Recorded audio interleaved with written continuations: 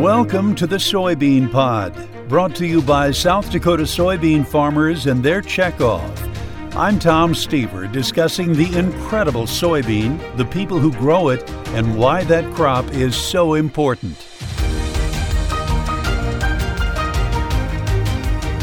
Part of the South Dakota Soybean Checkoff mission is to bring the farmer's story to those removed from agriculture. A decade ago, a handful of farmers at the core of South Dakota Soybean created an organization aimed at reasoned conversations between farmers and people who aren't farmers. It was the birth of Hungry for Truth, an outreach making the essential connection between food, the people who produce it, and everyone who enjoys healthy eating. Hungry for Truth was started a number of years ago. It was a joint effort that came out of some strategic planning back in 2013. And at that time, we did some surveys with our farmers and our staff and our directors. And we came up with some different ideas of what to do to help the soybean industry. And Hungry for Truth came about as one of those projects. And it's basically a initiative that brings farmers and consumers together. We just talk about issues on our farm and the questions that consumers have, and we just have open and honest conversations. This is John Horter, and I farm up in the Andover, Bristol, South Dakota area, which is in the northeast part of South Dakota. I am currently a director on the South Dakota Soybean Research and Promotion Council. I just got elected to that position here back in July, and I have previously been on the South Dakota Soybean Association for numerous years. What's your specific connection to the initiative? I was actually lucky enough or fortunate enough to be one of the founding committee members. There was a number of us that were involved. It started from scratch. We just had this idea that our stakeholders, and we wanted to have some sort of a program that was educational to consumers. And as Paul Casper would say, take our farmer hats off and think about it from all sides of the story. And we do different events that we're all a part of. So there's a lot of different aspects of Hungry for Truth that I've been involved in. You mentioned Paul Casper. Was he involved in the formation of Hungry for Truth as well? Yeah, actually, Paul Casper, Mark Reiner, Jerry Schmitz, Monica McCraney, and Dave Ricks. We had a great committee that kind of got the ball rolling, and where we are today, it's pretty astonishing to see where it's come right here in 2023 now. It sounds like there were a lot of reasons behind the formation of this, but talk about the history of Hungry for Truth. Why and how was it begun? As directors of the South Dakota Soybean Association and also the Checkoff, our job as directors is to be the voice of farmers and to do what they want done. And part of that with our strategic planning back in 2013 was very vague. It was like they wanted something to connect with consumers. And as a bunch of farmers and people just sitting around a table, it's like, well, how do we do that? How do we connect with people? And we wanted to be very transparent. There's no right or wrong way to farm, whether you're organic or you're conventional or whatever way you farm, there's no wrong way of doing it. And we just wanted to convey that. And we wanted to tell our story of why we do it.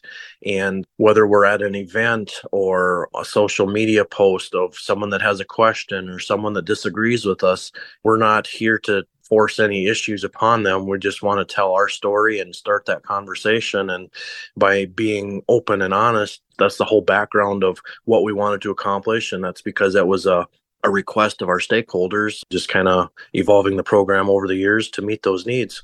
You mentioned a goal of Hungry for Truth. Let's expand more on those goals. What are the goals for Hungry for Truth? It's basically having those open and honest conversations. We've had an event called Farm to Fork, and that's been a real popular event over the years. And basically, every summer we host a dinner on somebody's farm, and we invite people from the city or legislators in, people that typically don't have a lot of farm experience. And we invite them to some individual's farm, and we have a very nice meal.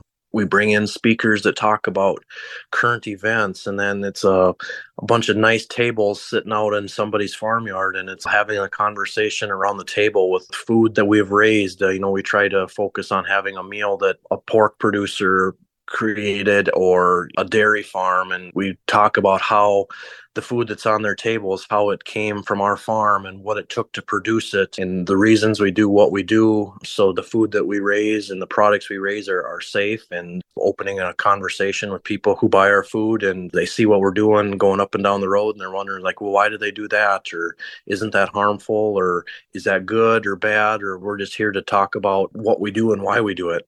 You mentioned the Farm to Fork event that Hungry for Truth does. So how does Hungry for Truth work? John, how are those goals for Hungry for Truth accomplished?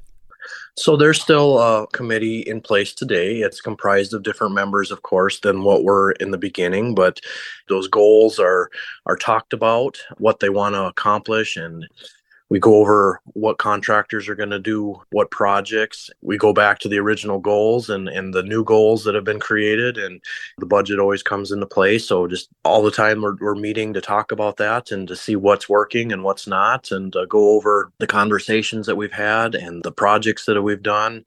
It's an ongoing work in progress. It's always changing to meet the needs and to see what's working and what's not. It's good to have the opportunity to sit down and talk with one of the founders of Hungry for Truth. But I want to take a deeper dive into what's important about this initiative. Why should South Dakota soybean growers have such an initiative as Hungry for Truth? All soybean farmers, they want to do what's best for their operation, and they also want to do what's best for the environment and also for their end users. So tying that all together is very important, because if people don't trust what a farmer does on their farm, then there's just a lot of bad feelings. So that was the whole goal, is to bring that all together and to have people be able to ask questions. And it may not be the answer that they like, but we just tell what we do and why we do it.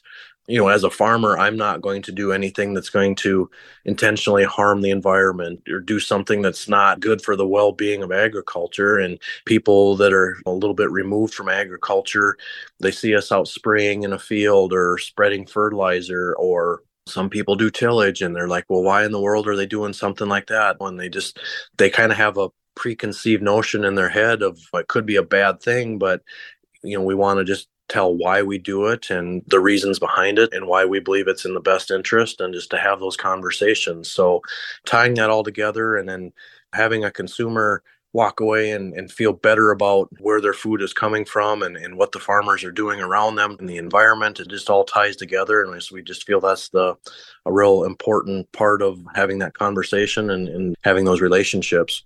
Another benefit of being able to sit down and talk with the founder of Hungry for Truth is to talk about results. How would you say you're moving the needle on these goals? It's just been a real eye-opening experience, from almost 10 years ago when we started these ideas of not having really any idea what we wanted to accomplish. And then today to be having a really high functioning social media site and websites, and talking to all the people that we've talked to over the last 10 years, and the conversations I've had with people, and the numerous other people as well. It's just really eye-opening to see that this initiative has made a difference. And nationally, we've gained recognition. Other organizations have seen this. It's just gained huge popularity, and people are asking us, well, how can we be a part of this? And it's just been a real huge success and a great thing for everybody in soybean world. John, I've read about the Hungry for Truth Ambassador Program. What is that? Yeah, that is something that has kind of evolved in the last 4 to 5 years. What we do there is we bring kind of an influencer type of person that's not really directly involved in agriculture. I mean, it could be maybe a cook from a restaurant, or I had a young lady named Logan that's a wedding planner and an event planner that came to my farm. So it's people that are in the area, but they're probably not directly related to agriculture. We bring them out to our farm for a day, and they follow us along, and they're able to ask questions and ride with us in the tractor or go with us and check cows or whatever. So it's been a huge success. That person comes out, we talk, they see what we do, and then we just ask of them to write up some sort of a kind of a report of the experiences they had for the day and to post them to social media. And that way other people can also see what that person did and their thoughts and their emotions of what they did on the farm that day. And it's just been a huge success to have those people come out and just understand what we do. And I think it really opens their eyes, and then they can share with other people that relate to them. Just been a huge success to do that ambassador program. And you've hosted an ambassador? Yeah, I believe it was the spring of 2022. I had a young lady named Logan Welch from Sioux Falls come out to my farm. We had a great time. She's an event planner, wedding planner, and I have no idea what they do. And I mean, for me, it was a great opportunity too, because I could find out what she did for a living, what her interests were, what concerns she had. And we had a great conversation, and we still follow up to this day. And it's another example of a friendship that never would have existed had we not done the program. Yeah, it's been great. We had lots of pictures, lots of laughs. So it was a great learning experience for the both of us. What's the number one thing that you'd like the public to take away from the information generated by Hungry for Truth? Hungry for Truth is just, like I've said before, it's an opportunity to have an open and honest conversation with people. A lot of people have these preconceived notions, and we're not going to change everybody's mind, but at least we're telling our story and telling what we do and why we do it. We have families too, and I mean, that's a big part of it, is we're taking care of our families, and just to have the opportunity and not just have those preconceived notions of what we're doing. That's the whole goal, is just to have that opportunity and to share our story. Other than that, John, what kind of information comes out of Hungry for Truth? On our Facebook and our Instagram and all of those different social media sites we have, plus our website. To me, it's kind of funny because when we first started doing this planning, we had a lot of our contractors mentioning doing recipes and posting those on our website. And as a group of primarily farmers, everybody's like, why would we want to talk about a bunch of recipes on a farming page? Well, as Paul Casper again would say, is we got to take our farming hat off. He's like, we've got to step back, boys and girls, and think about this. And that's our audience. Is it's people that enjoy food and cooking, and you share a recipe with them of something that comes from our farm, like a pork chop or something we're closely related to the pork industry, and to share a recipe about that and to get people to see it, that's just an opportunity for us to start a conversation. So we're available, and people can see what we're doing and ask those questions. So tell me about your farm, John. Yeah, I'm a fifth generation farmer. I live between Bristol and Andover, South Dakota, which is up in the northeast corner. And I actually live about 2 miles from where my family homesteaded, and I still have the opportunity to rent the land that my family homesteaded. Here we raise corn and soybeans, and we do some small grain, and we also have a cattle operation here. And then on the side, my wife and I, we own and operate a farm and ranch supply store. So we've got lots of things going on around here. It sounds like it. Being so many generations on that land, and I can tell that you're proud to have been able to farm it.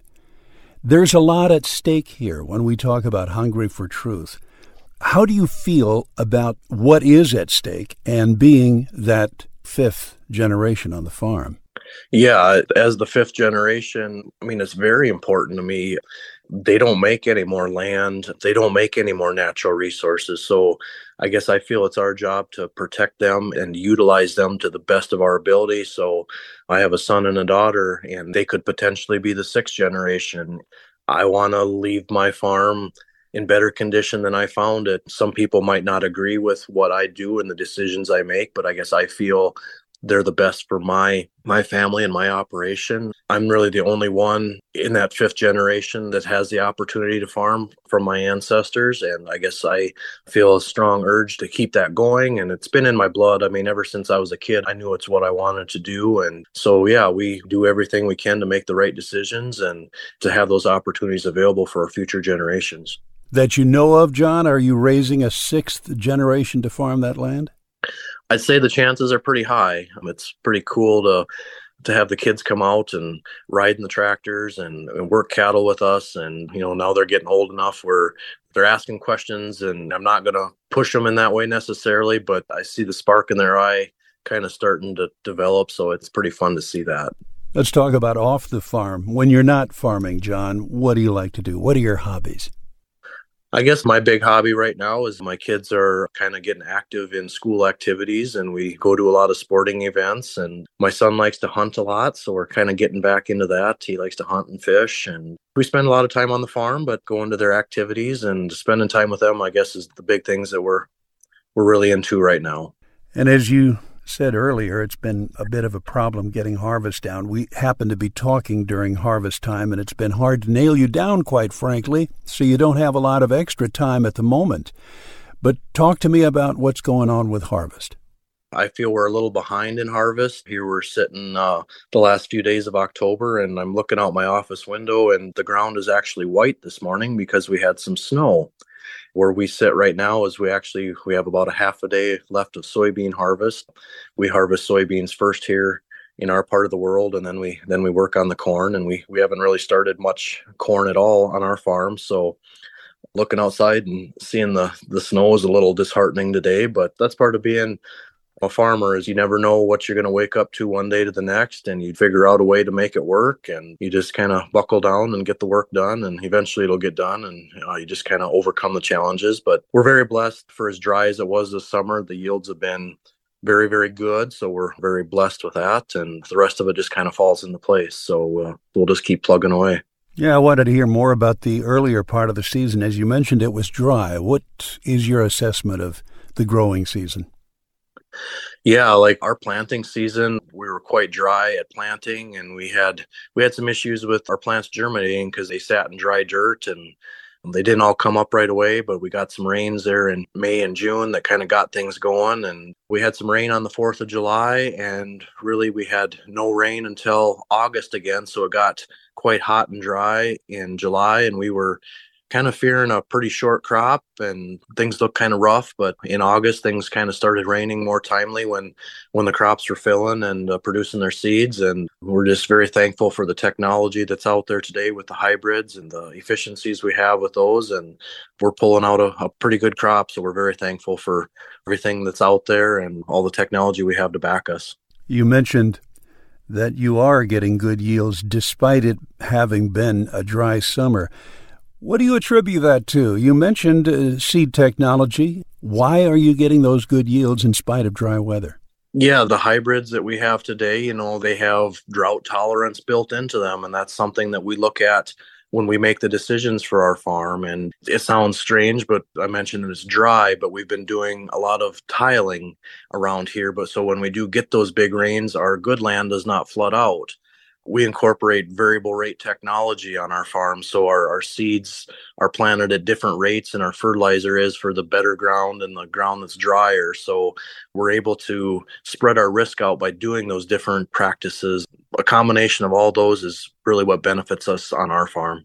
You're involved with the South Dakota Soybean Checkoff as well as Hungry for Truth. What other off-the-farm or ag-related activities do you have?